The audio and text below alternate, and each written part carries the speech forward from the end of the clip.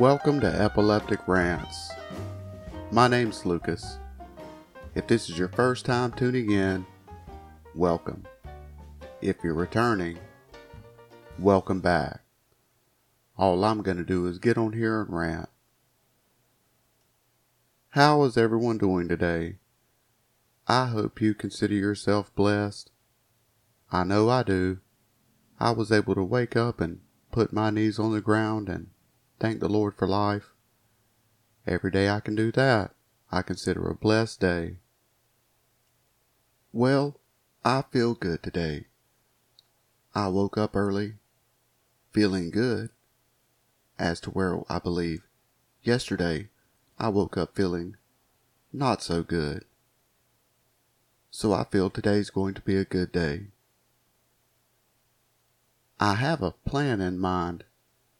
I'm thinking about going to apply for a part-time job. But having epilepsy, a lot of people don't want to hire you. I don't know if it's considered discrimination or not, but that's one thing they don't like, are epileptics doing any kind of work for any kind of company. I've been told many times it messes with their insurance. The only reason I'm thinking of going to apply for a part-time job is because I don't do anything. I just sit around my house. Of course I do my podcast. I try to do my blog. I don't spend a lot of time over there. I usually keep it just for a seizure journal. Even though I pay for it, you would think I would spend a lot more time over there, more than I did over here on Anchor where it's free. But I just don't spend that much time over there. But I do a blog and a podcast. But I do a lot of reading. And I watch a lot of YouTube. But I spend a lot of time alone. And I believe that's unhealthy, especially for a person like me. I really need a social circle. You are my social circle. Those of you who are listening, just know that.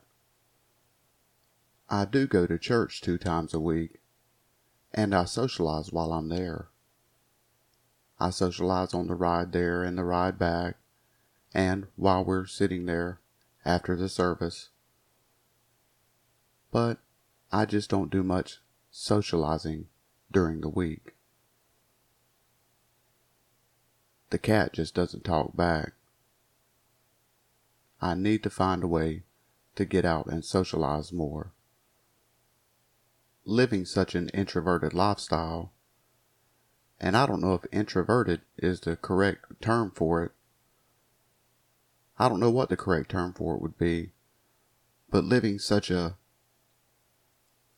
locked in lifestyle can be very unhealthy, and it's something I want to work on. I want to be able to get out, socialize, and not be so alone, not be so locked in, not be so segregated from the public. And I'm not segregated because anyone else is segregating me from the public. It's something I'm doing to myself. Due to my epilepsy, I don't have a driver's license. So, if I want to go anywhere, I have to depend on someone else to take me. Or I have to walk. And I'm just so afraid of walking anywhere, even though I live right in the midst of town, which in its own way is a double-edged sword, because everything is so close, yet there's so much traffic. And I'm afraid if I get out and walk, I just might have a seizure in the midst of all that traffic.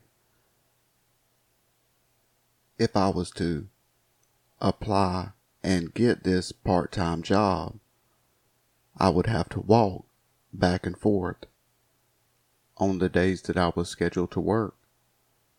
And I'm afraid to walk.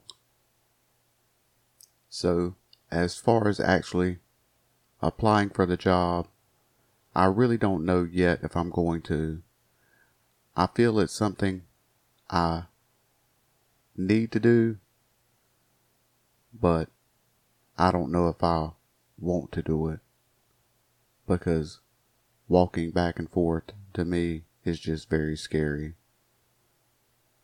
But if nothing else, I got a rant out today, and that's what I like to do.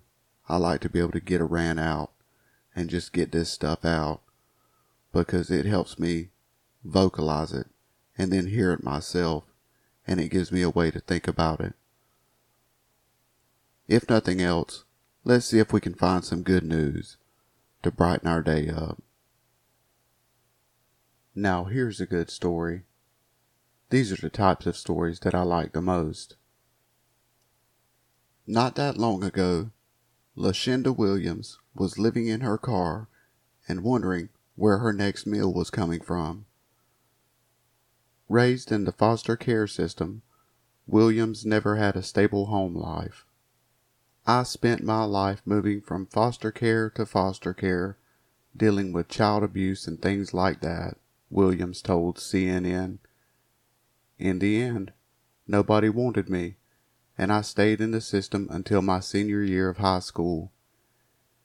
In addition to the abuse she suffered in foster care, Williams was hampered by a learning disability that made finding jobs more difficult.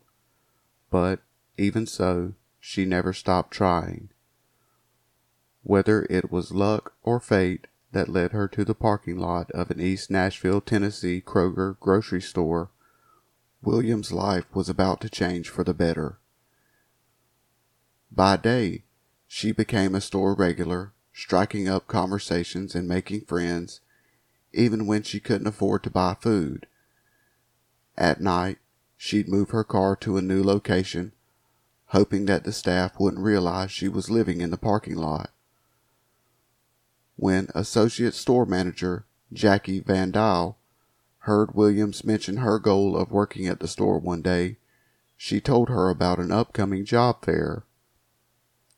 Impressed by Williams' can-do, upbeat people skills, Van Dyl made sure she made the cut from candidate to new hire, helping Williams with her application and even tweaking her resume. It only took Williams a month to get her first promotion from part-time cashier to full-time checkout associate. Soon after, she was able to afford a new place to live. As it turned out, it was the very first apartment she'd ever had with her name on the lease. When Kroger customer V.L. Williams, no relation, learned his favorite sales associate was getting her first place but didn't have anything to furnish it with, he looked to social media for help.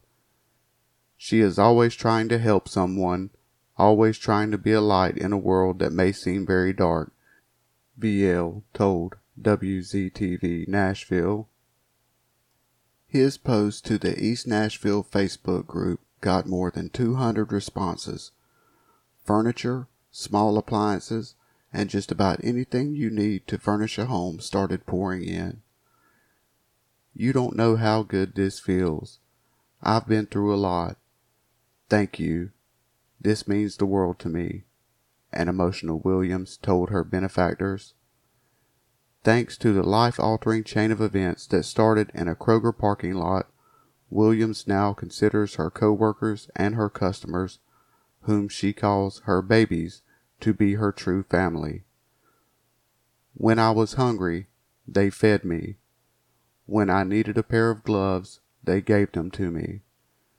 These workers that I work with, they are my family, she told Good Morning America. The feeling is more than mutual, with manager Jackie saying, I wish we had 120 of her. With her indomitable spirit, welcoming attitude, and warm as sunshine energy, happily for Williams, sometimes what goes around really does come around, and nowhere has it been more well-deserved. I just love feel-good stories like this, stories of people who were just at rock bottom and then, by the grace of God, they get a hand up, and they grab a hold of that hand, and they pick themselves up, and they find a better place in life. May the Lord bless LaShinda Williams and her East Nashville, Tennessee Kroger store and all of its associates. Let's see if we can find some more good news. With all the plastic floating in our oceans, this is a really good story right here. A California company is employing ocean microorganisms to convert methane into physical material in order to make a line of single-use straws and cutlery. New Light hopes their revolutionary technology, which Popular Science called the most important innovation of the year, will go a long way in removing the burden of single-use plastic straws and other takeaway food components from the ocean. The manner in which the material that New Light calls air carbon is made comes straight from the example of nature. Taking in a greenhouse gas is something co-founder and CEO Mark Herrema notes happens every day in the form of photosynthesis in plants. Since 2003, the company has been wondering if it were possible to harness that action. Underwater, however, microorganisms don't merely dine on CO2, but more powerful greenhouse gases like methane as well. Harvesting methane from an abandoned mine in California, engineers at New Light add the gas to a tank containing 15,000 gallons of seawater and millions of microbes. The microbes consumed the methane and turned it into a meltable energy source inside themselves, which New Light promptly extracted and dried into a fine white powder that's dishwasher safe, carbon negative, and ocean degradable. New Light has been able to generate a line of hyper-sustainable products, the aforementioned flatware and straws, but also fashion products. Covalent makes a line of wallets and sunglasses out of the same air carbon material, neutralizing the greenhouse gases associated with the production of leather and synthetic materials with the special carbon negative ocean-borne material, eliminating greenhouse gases in every stage of the value chain. Meanwhile, Restore Foodware dissolves in seawater like cellulose, which actually provides food to everything from microorganisms to fish. Their line of cocktail and jumbo straws, along with takeaway flatware, won Technology Pioneer Awards from the World Economic Forum. The cutlery and fashion items are available for pre-order, with shipping estimated to begin by October 30th as production ramps up at a new facility in Southern California. The people at New Light feel that the unique way in which air carbon is made infuses a bit of the earth and humanity into our day-to-day lives and can represent the circular economy in a meaningful way. The methane born of human productivity goes to feed nature's microbes that create a product which we can then use in our homes again. The cycle concludes after it returns to the ocean, whose waters it emerged from, to break down and feed the life which produces the material once again. Well, this is definitely just a great story, because one thing I know we're all tired of seeing is plastic. Plastic everywhere, and I know the oceans are full of it. May the Lord just bless this company, New Light, and their air carbon, which is eco-friendly. Well, this turned into another one of those days. I had no idea what I was going to rant about, but I got another one out. I just thank you for tuning in. And just know that as long as I'm feeling well, I'll put out another one tomorrow. So again, I thank you for tuning in, and may you have a blessed day.